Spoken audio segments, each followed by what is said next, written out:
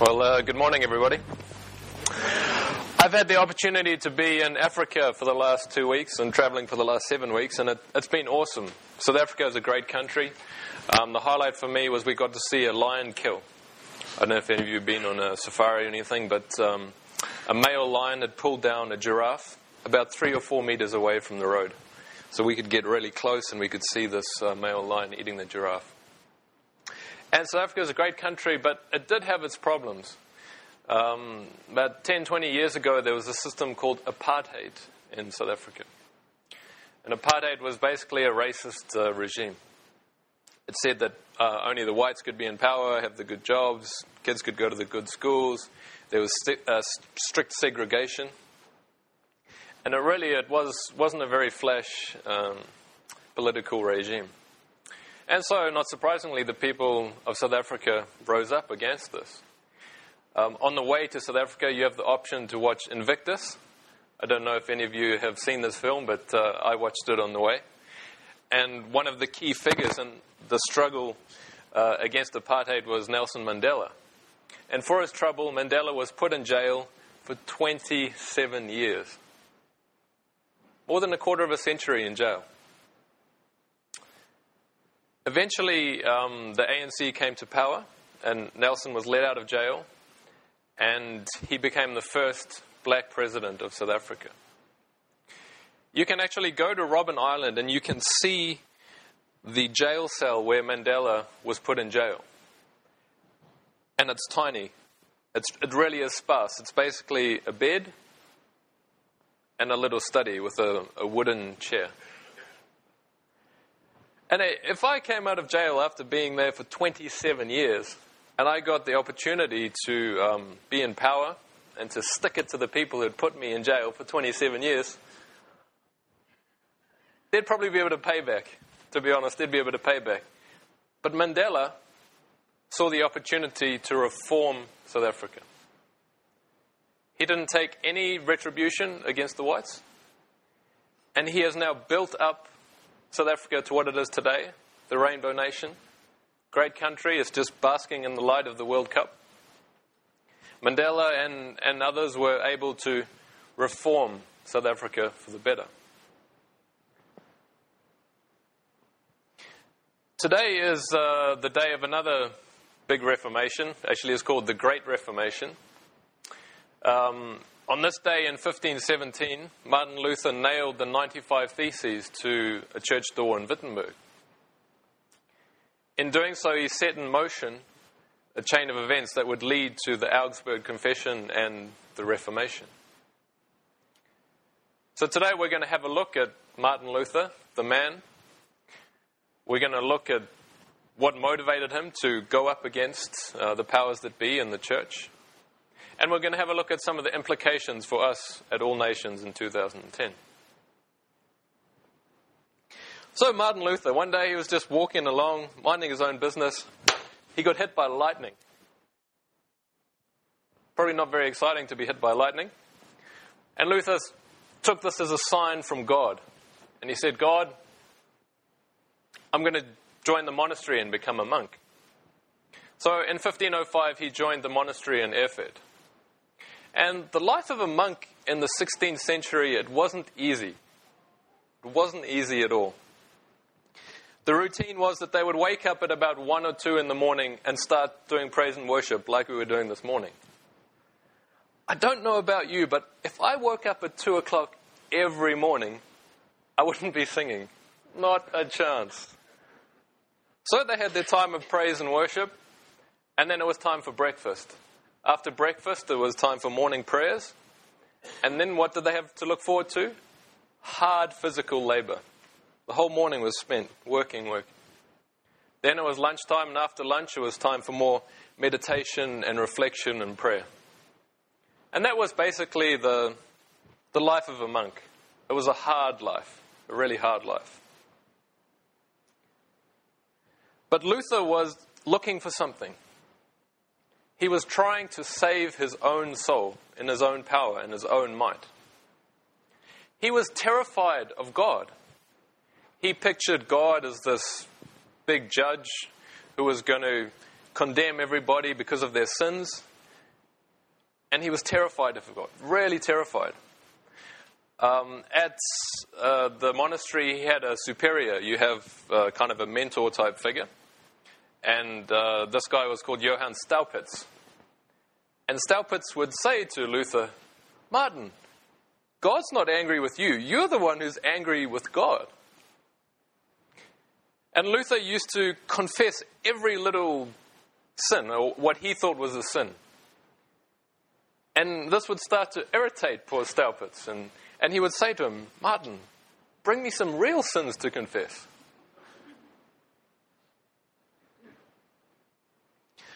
So by the time 1511 comes along, Staupitz is probably getting a bit sick of hearing Luther's confession. So he sends him to Rome. He thinks that maybe Martin will find what he's looking for. And he'll also be able to see the world.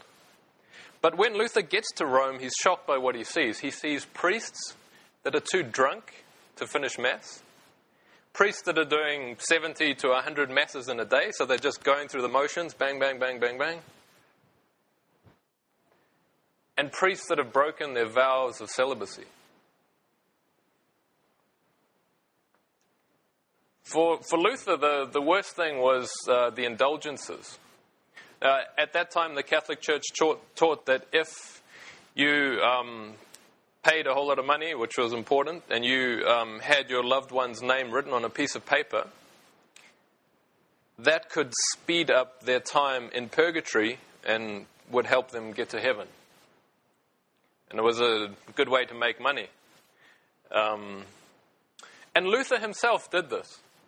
In Rome at that time, there was a place called the Latern.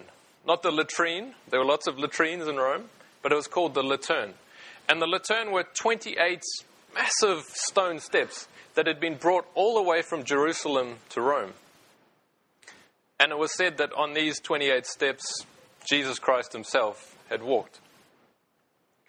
And the belief was that if you worked your way up the steps and on each step you said an Our Father, then by the time you got to the top, which would take a while because there are 28 steps, and of course you had paid your fee and had your loved one's name written on the piece of paper, then that loved one would be freed from purgatory and go to heaven.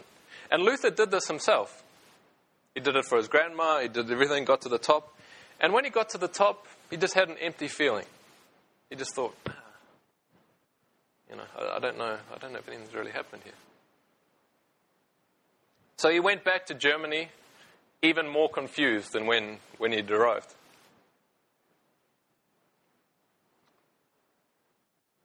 Now, by the time 1515 comes along, you can just imagine poor old Mr. Staupitz. He's been hearing Luther's confessions for 10 years now. So he says to Luther, have you ever read the Bible? Amazingly enough, Martin Luther had never read the Bible. The thing was that in those days, the Bible was written in Greek and Hebrew, and also in Latin. So unless you were a priest, you weren't able to read the Bible, and more importantly, to interpret the Bible. So Staupitz sent Luther off to seminary in Wittenberg. Luther did some doctoral studies. He became a professor of theology, and he started to teach the Bible. And he started to teach the Psalms, and he started to teach Romans. And it didn't take long for Luther to find what he was looking for in Romans. If you have your Bible, turn to Romans 1:16.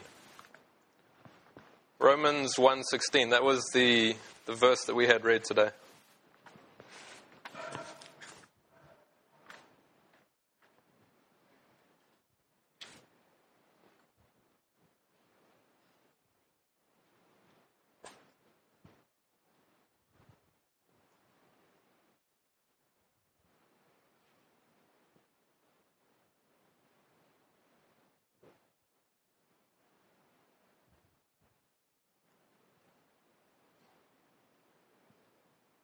Now Romans 1:16 for me is right up there with John 3:16.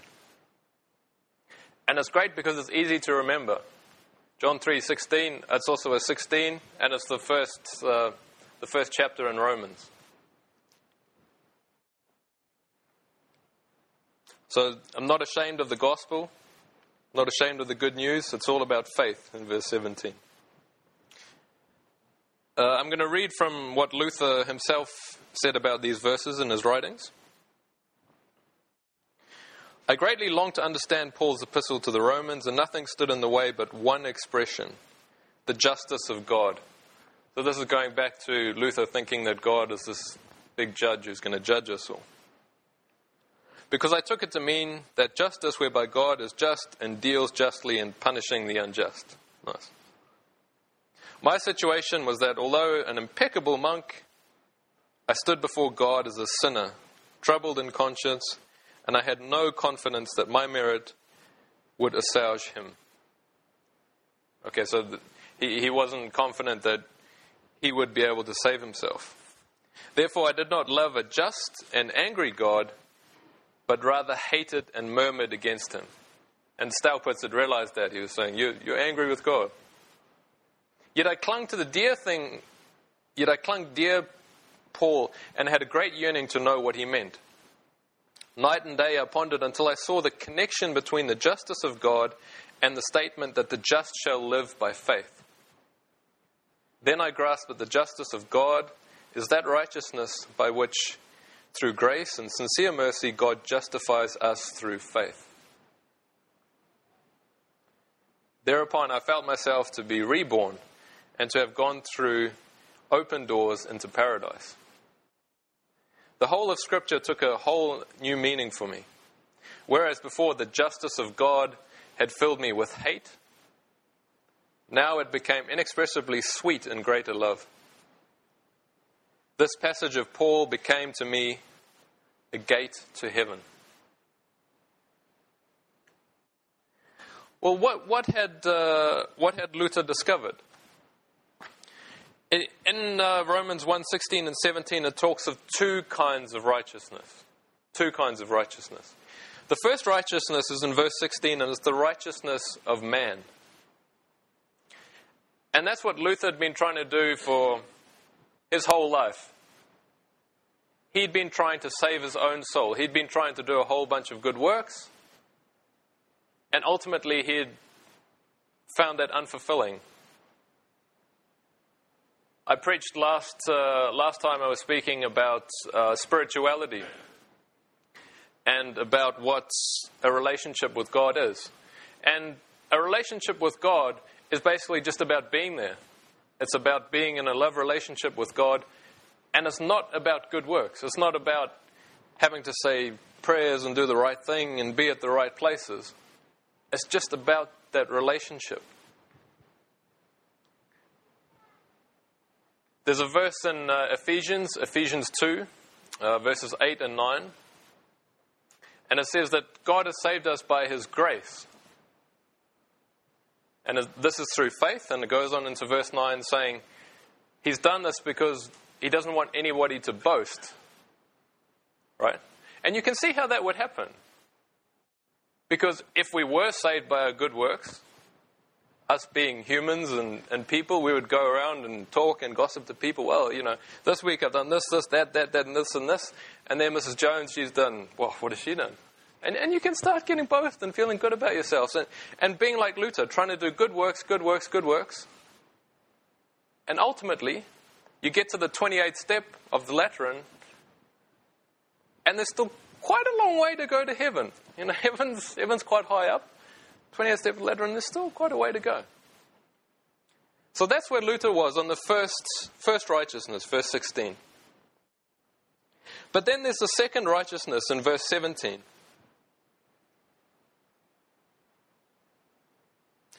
And this was the key moment for Luther. This righteousness consists in what Jesus Christ did when He came and what He accomplished when He died and rose from the dead. This righteousness is not ours. It's given to us by simple faith. All we have to do is go with the open arms of faith and to believe in Christ and say, I want some of that. But it takes a step. We have to leave behind everything that we do on our own power, our own status, all our power, our wealth, our money, and we have to reach out to God. But the good news about grace and faith is that if we do that and if we take that step, Christ will meet us with his open arms of grace.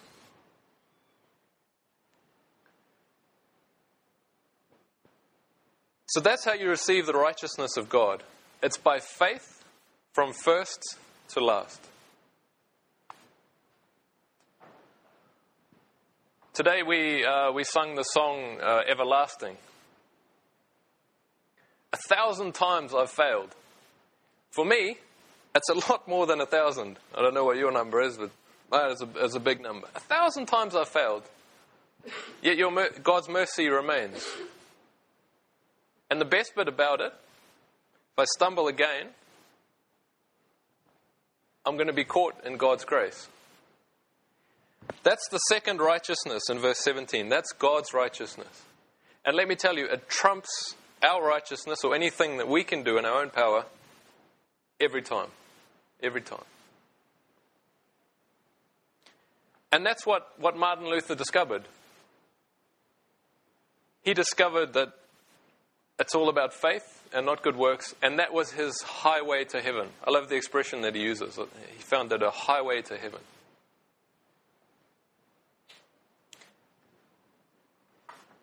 So how does this apply to us today in Luxembourg for all nations? I'd like to suggest in two key areas. The first is in our lives, in our everyday life. And the second is in our church situation that we found ourselves in at the moment.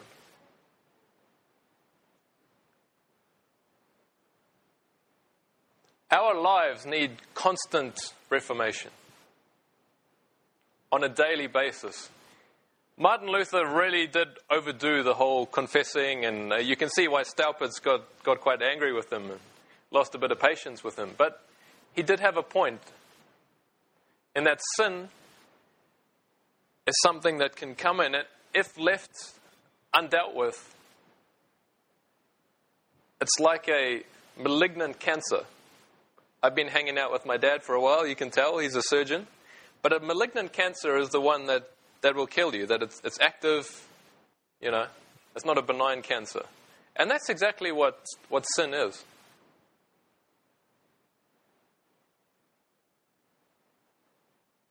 And in preparing this, I was really, really convicted by that, and that we, on a daily basis, we need to examine our lives, and we need to see what sin has crept in.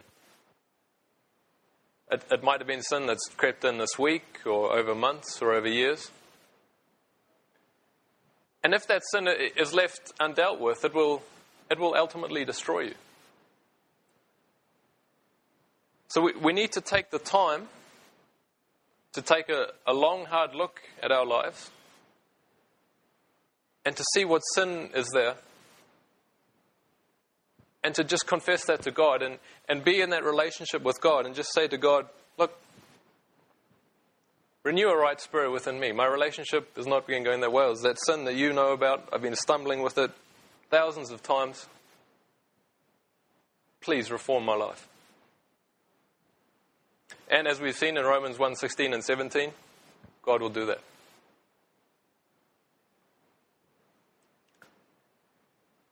The second point I'd like to make is about the reformation of our church life. I don't know if you've noticed, but we don't meet in our lovely location in Valfordonge anymore. It was awesome being there. They didn't charge us much of a rent. It was nice, relaxed. We were in our comfort zone. But now, God has pushed us out of that, and He's got something great in store for us. But part of that is that there's a lot of expectation and a lot of pressure on us. I can tell you for a fact that There's a lot more demands on Paul now as he leads us into this next phase of our church life. There are people in the church that are giving up their time and their efforts to try and find us a new location. And they're doing that just because they want to build up the kingdom of God. And then there are people that are giving financially. A lot of people in the church are pledging to give more money.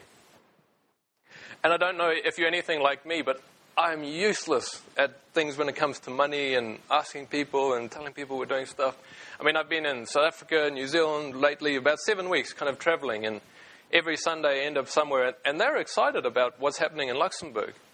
But for me, it's hard to say, look, if you wanted to, this is how you could support us, and this is what God is doing. It's a change, and it's forcing all of us to step out of our comfort zones and to move into whatever God has in store for us. But at the same time, when it is a bit fearful and we're moving to something new, it's also very exciting. Because God is reforming us and He's got something exciting and wonderful planned for us in the future. And it's going to be great to see what it is and just to be a part of that. Shall we pray?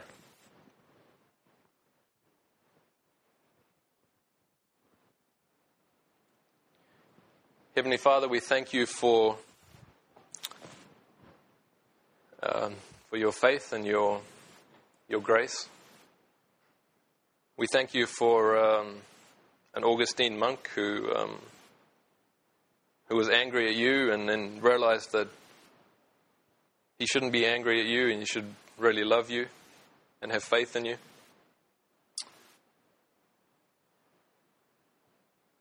And we thank you for the whole history of the church, for better or worse. It's all been a bit fragmented, and now we are where we are today. And we just pray that we would realize the implications of faith and of reformation in our own lives and in the lives of our church, all nations.